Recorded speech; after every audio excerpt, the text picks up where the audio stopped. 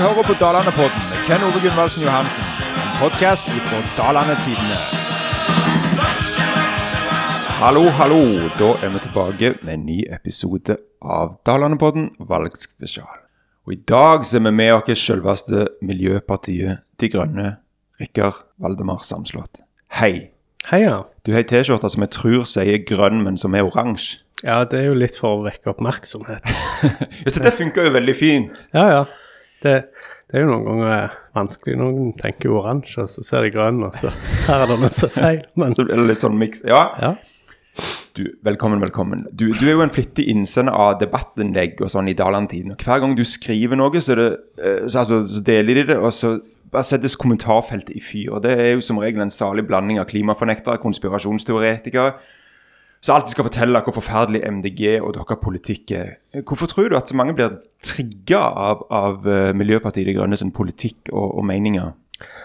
Jeg tror det for meg veldig klare i talen. Med et parti som baserer oss på kunnskap og vitenskap, og så former vi politikken vår ut ifra det. Og noen ganger så tror jeg for en god del mennesker da, så det gjerne en, hva skal jeg si, for det første et språk som jeg kanskje ikke kjenner igjen. Det noe som bryter med identiteten til mange, og det bryter med det hegemoniet vi lever i nå, der vi på en måte tenker at økonomisk vekst det som fundamentet for velferden, og for at vi skal ha det bra i fremtiden. Det vi sitter i siste 30 år, og det jo sånn, verden må ha mindre regulering av markedene, staten bør bli mindre og spare, sånn at det ikke blir så mye avgifter på næringslivet. Og så føler jeg også at det blitt mer sånn, meg først altså i noen deler av samfunnet, og det ser vi jo egentlig på økende forskjeller og og at arbeidsvilkår for en god del grupper blir i mine øyne dårligere da. Jeg tenkte vi skulle ta et eksempel, for at, du hadde jo, det var nylig en sak der du skrev et debattinnlegg, det var oversvømmelse på Mong, og du snakket litt om at man kommer til å få økende ekstremvær, at dette kommer til å bli mer vanlig og sånn. Og jeg var inne på Facebook og kikket på kommentarfelt, det gjør jeg vanligvis ikke, men dette var i anledning research, og da var det 75 kommentarer, og den kommentaren som hadde fått mest likes og upvotes, den skal jeg sitere nå. Da står det: Nå valgkampen i gang, skjønner jeg. Og hvor var MDG da det var på det kaldeste i vinter? De satt vel innom hus og fyrte i ovnen og holdt klokelig kjeft om klimakrisen. Så rekker jeg på en skala fra 1 til 10. Hvor annoying det å bli møtt med sånn her helt forferdelig, grusomt dårlige argumenter om og om igjen? For det første så viser jo undersøkelsene at den gruppa der, de blir færre og færre. Vi ser at Norge jo Norge på nivå med Saudi-Arabia, men det fortsatt kun 25% eller noe sånt, som må de ikke tenke at klimaendringene menneskeskapte. Og så det litt sånn at jeg vet at det som jeg står for, eller utad i alle fall, det skallet som MDG her, det kontroversielt, så uansett hva jeg sier, så kommer det sånne type reaksjoner som egentlig har lite med innholdet å gjøre. Den var jo for så vidt relevante. Så jeg ville sagt sånn 2-3 kanskje. Noen ganger så blir det sånn useriøst at jeg sitter og ler av det på en måte. Sånn, ikke den, men andre som sånn, du en femte kolonist, eller grønn kommunist, eller helt sånn. Grunnen til at jeg beiner merke den for som sagt, den har fått mest likes og sånn, Og så det jo mer den der ideen, hvis jeg forstår den kommentaren riktig, så det jo der, altså, når det var kaldt, altså, jeg har sett Fremskrittspartipolitikere og lignende fremme, at hver gang liksom, når det kaldt på vinteren, så dette et eller annet bevis for at men hvor global oppvarming, det jo så jævlig kaldt. Ja, men... Som en sånn fundamental misforståelse av hele greia. Ja, men altså, den logikken der jo sånn, som drar den helt ekstremt, og så kan jeg si, nå har jeg akkurat spist, så da all hungersnød i verden kurert. Altså, det jo å sette det veldig på spissen. Det vi vet, det at det blir færre og færre av de der ekstremt kalde episoderne. Og vi får flere og flere av de varme og tørre, ekstrem nedbør og flommer. Og om det blir 10 minusgrader her i Egersund i en periode, så ikke det, altså det ikke noe sånn ny Norgesrekord. Det som ble rapportert i den flomhendelsen, det var at det kom 90 millimeter nedbør på en time. Norgesrekorden frem til da var på 62 millimeter per time. Altså det 50% over det vi noen gang har registrert i hele Norge, og da tenker jeg det en ekstrem hendelse.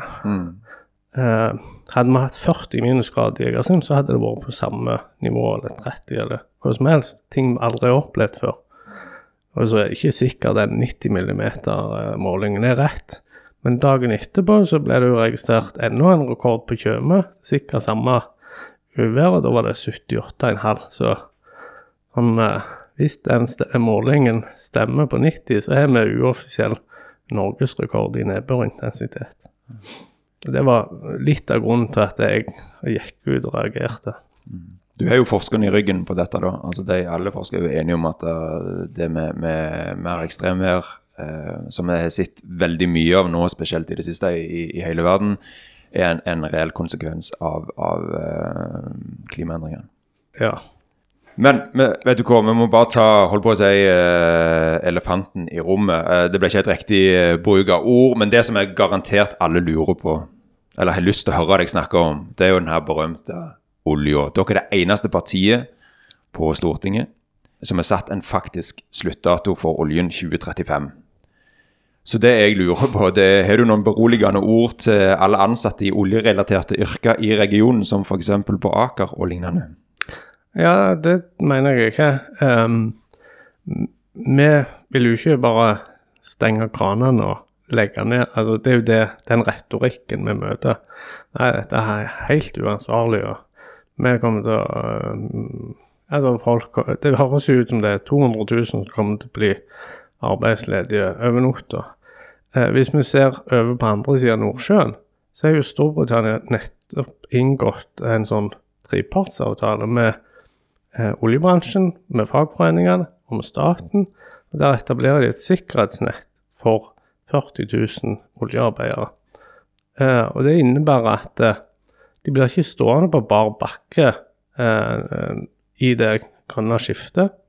I tillegg så innebærer den pakken at olje- og gassnæringen får støtte og hjelp til å omstille seg og til å finne nye forretningsområder som bærekraftige. Kan du gi noen eksempler på andre områder? Det jo, jeg synes det veldig godt eksempel med det som var Danmarks oljeselskap. Dong heter det da, nå heter det Ørsted. De skiftet strategi i 2016, kvittet seg med alt de hadde olje, og så begynte de å satse på havbasert vind. Og nå de en av verdens største utbyggere av havbasert vind, og markedsverdien deres, så du tenker sånn aksjeverdien, så var den, de har gått ifra å være en sånn mikroolje, en oljemygg, og i fjor hadde de like stor markedsverdi som Equinor. Men skjønner du noen av motargumentene til deg som synes dette helt hårreisende, og mye av grunnen til holdt på å si, nevnte kritikk i kommentarfelt og sånn? Ja, den skjønner jeg definitivt, for ikke sant, den fortellingen som vi har hørt, og som vi lever i dag, og som faktisk sann, det at mye av velferden vår og spesielt oljefondet, jo bygd opp på denne bransjen, og vi nå sikret altså, økonomisk i ganske lang tid fremover med de ressursene som vi har der. Så den delen av det skjønner jeg godt. Og så skjønner jeg også den, altså jeg tror det veldig mye sånn frykt at folk usikre for sin egen fremtid. De usikre altså jeg tenker på hvordan blir velferdsordningene fremover, og hva kommer til å skje med ungene mine, og får de seg jobb og utdanning og alt sånt noe. Og det akkurat den delen der, den forstår jeg, men jeg ikke enig i den. For hvis vi ser rundt oss, så vi Sverige, Danmark, Finland, ganske like land som oss, like kultur. De har ikke olje, de klarer seg helt fint, og de har altså, mer eller mindre samme velferdsgoder og litt lavere inntektsnivå, for de har jo ikke den superprofitten fra en endelig ressurs som vi måtte utvinne nå, og kommer til å bruke opp i løpet av kort tid, altså den endelige ressursen da. Og så tenker jeg også den retorikken som går i denne her diskusjonen da, eller debatten, den handler jo lite om hva planen liksom. Sånn som for oss, så har vi en klar plan på hvordan vi kommer frem til 2035. Kan du gi en kort oppsummering av den planen? Og oppsummering at vi vil, altså i Tyskland så det jo lagt en sånn type plan for kullbransjen. Det vil liksom, det vil kvitte seg med den. Det er mange 10 000 arbeidere der, og da har de lagt det som heter en kullkommisjon. Kullkommisjonen jobber jo nettopp med det som engelskmennene nå gjorde. Hvordan lager vi sikkerhetsnett? Det er masse forskjellige hensyn å ta. For eksempel en elektriker som jobber offshore, han kan kanskje gå rett inn i arbeid hos en elektriker på land. Og så det noen som veldig høy grad av spesialisering, som kanskje må ta videreutdanning eller den type ting. Og så handler det også om at vi må skape arbeidsplasser. Og det vi går til valg på, det å skape 150 000 arbeidsplasser. Og så sier en liksom, ja, hvordan får du penger til dette her og alt sånt. Og hvis vi tenker 150 000 arbeidsplasser frem til 2035, så det cirka 10 000 i året. Vi vil jo avvikle den leiterefusjonsordningen. Det 10 milliarder i året. Og hvis en deler, altså hvis en bare fordeler de pengene ut, bare for å sette det i perspektiv, så det 1 million per mann. Altså 10 000 arbeidsplasser, og 10 milliarder, det 1 million per mann. Så det den type beløp som vi snakker om, sånn størrelsesordenmessig. Og så må jo fagfolk finne ut hva den beste bruken av dette for å sikre at vi får de arbeidsplassene, og for å sikre at vi har et sikkerhetsnett, sånn at ikke noen faller ut forbi. Så tror jeg det en ting som ikke kommer utenom, og det at oljebransjen har et veldig høyt lønnsnivå. Så for noen så innebærer jo dette, den overgangen her, at de må ned på en normal fastlands-Norgelønn. Men så får de jo andre ting i retur, da. De får være hjemme med familien sin, og trenger ikke reise vekk på jul. De kan være med på bursdager. Ja, sånne type ting. Og det har jo en verdi det også, selv om ikke det liksom penger i lommen. Så. Ja, jeg har hva du sier. Jeg vet ikke om du overbeviser noen nordsjøarbeidere om at du må gå ned i lønn sånn at du får være med, selv om det gode argumenter, men nei, det vanskelig. Nei, men det som på en måte bottom line, det at uansett hvordan vi fortsetter, om vi på en måte gjør klimatiltak nå eller ikke, eller sånt, så det jo det at det gir seg i en ende. Det som på en måte det verste scenarioet nå til IPCC som kom på mandag, det liksom kjøre på som før og ikke tenke noen ting. Da er vi oppe i 5,7 grader oppvarming, altså på det et utfallsrom, men den norsk reis oppi det, og det nok vanskelig å forestille seg hvordan verden endrer seg da. For eksempel så ligger jo mesteparten av mat, altså kornproduksjonen, den ligger jo i tørre områder. Og hvis temperaturen stiger nesten 6 grader, og du får mindre nedbør, så synker matproduksjonen. Og da har vi et stort problem. Og det det vi vil avverge. Så alle omstillinger og endringer koster noe. Det koster noe å begynne å jogge. Det ikke behagelig de første gangene. Men etter hvert så går det seg til, og så går det greit på en måte. Så Yes, vet du hvor vi kunne snakket lenge om dette, Rikard, men jeg har jo litt lyst til at, altså dere heter jo Miljøpartiet De Grønne, men det er jo ikke bare miljøpolitikk, dere har jo litt andre ting også, så jeg tenkte vi må få med det også. Jeg var inne og kikket litt på hjemmesiden dere, og da gikk jeg inn på, tenkte til dette Dalandepodden og sånn, så må vi snakke litt distrikt, så dere hadde en egen emneknagg som heter distriktspolitikk. Og der stod det blant annet at dere ville jobbe for dobbeltspor på jernbanen, som jeg vet mange er opptatt av. Så står det plassere flere statlige arbeidsplasser utenfor Oslo for å bidra til utvikling i hele landet. Og så kommer det et ganske interessant punkt. Der stod det utrede ordninger og økonomiske insentiver som gjør det mer attraktivt å bosette seg og bli boende i distriktskommuner. Kan du konkretisere litt her og gjerne komme med eksempler? Vi vet jo at Daland og kommunen og sånn sliter med fraflytting og lite tilflytting, så dette høres jo bra ut. Ja. Vi har jo det som kalles for, altså vi jobber for å innføre det som heter KAF, klimaavgift til fordeling. Konseptet der er at klimaavgiften som tas inn går ikke inn til staten, det går rett ut til innbyggere. Sånn så i vårt alternative statsbudsjett så hadde vi lagt inn at denne flypassasjeravgiften, hele den går ut til innbyggere. Og den må jo formes, den ordningen, og der ligger jo an til at distriktene må få mer. Og så vi også det der med statlige arbeidsplasser. Det siste året viste oss at vi ikke så avhengig av geografi. Du kan høre til i Oslo, og så kan du jobbe i Egersund. Og det gjør faktisk jeg. Jeg hører til i Oslo, og så jobber jeg her i Egersund, og så leier vi et kontor, men avdelingen min liksom der borte, så der er de fleste kollegene. Og sånne type ting, det tenker jeg vil øke attraktiviteten.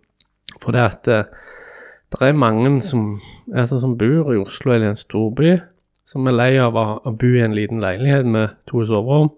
De vil ha hage og kunne dyrke litt og sånt, og gjerne ha litt bedre tid. For hvis du bruker en time på vei til jobb til å få og sånt, og sånn som her i Egersund, så er det rimelig hus, der kort vei til arbeid og alle de tingene der, men det det der når arbeidsplassene er bundet opp geografisk, så det vanskelig. Og så tenker jeg også at det handler om å ha en strategi for å faktisk flytte ut arbeidsplasser, tenke seg ut hva det som får liksom, best effekt.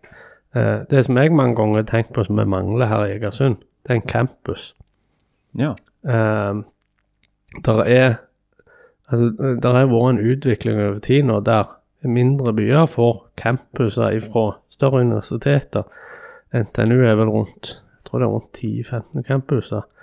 Der i Ålesund, og der liksom oppe i, der på Gjøvik og rundt forbi. Narvik en campus og så videre. Og her det jo sånn, Navto var jo nettopp ute og sa, vi får ikke arbeidskraft, vi klarer ikke å utvikle oss fordi vi mangler ingeniører.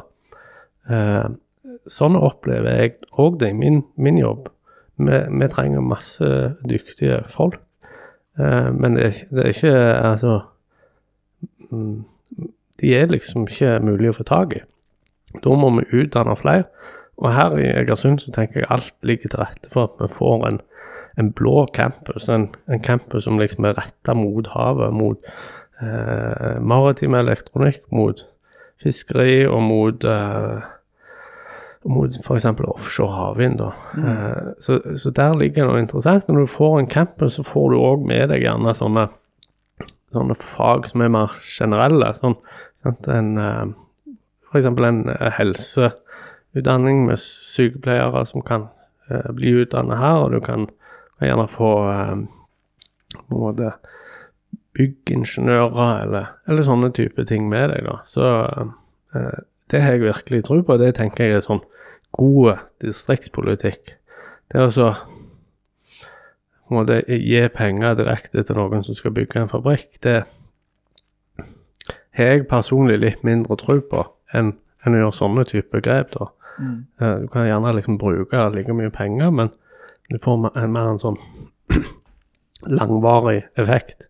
Du investerer både i arbeidsplasser og i kompetanse. Vi tar et siste punkt. Det var inne på mat- og landbrukspolitikk. Dere har jo blant annet vedtatt at Norges kjøttforbruk skal halveres på sikt. Hva skal de mange Dalandebøndene leve av da, Rikard, hvis de skal halvere kjøttforbruket? Det som saken vi vil satse på små og mellomstore bruk.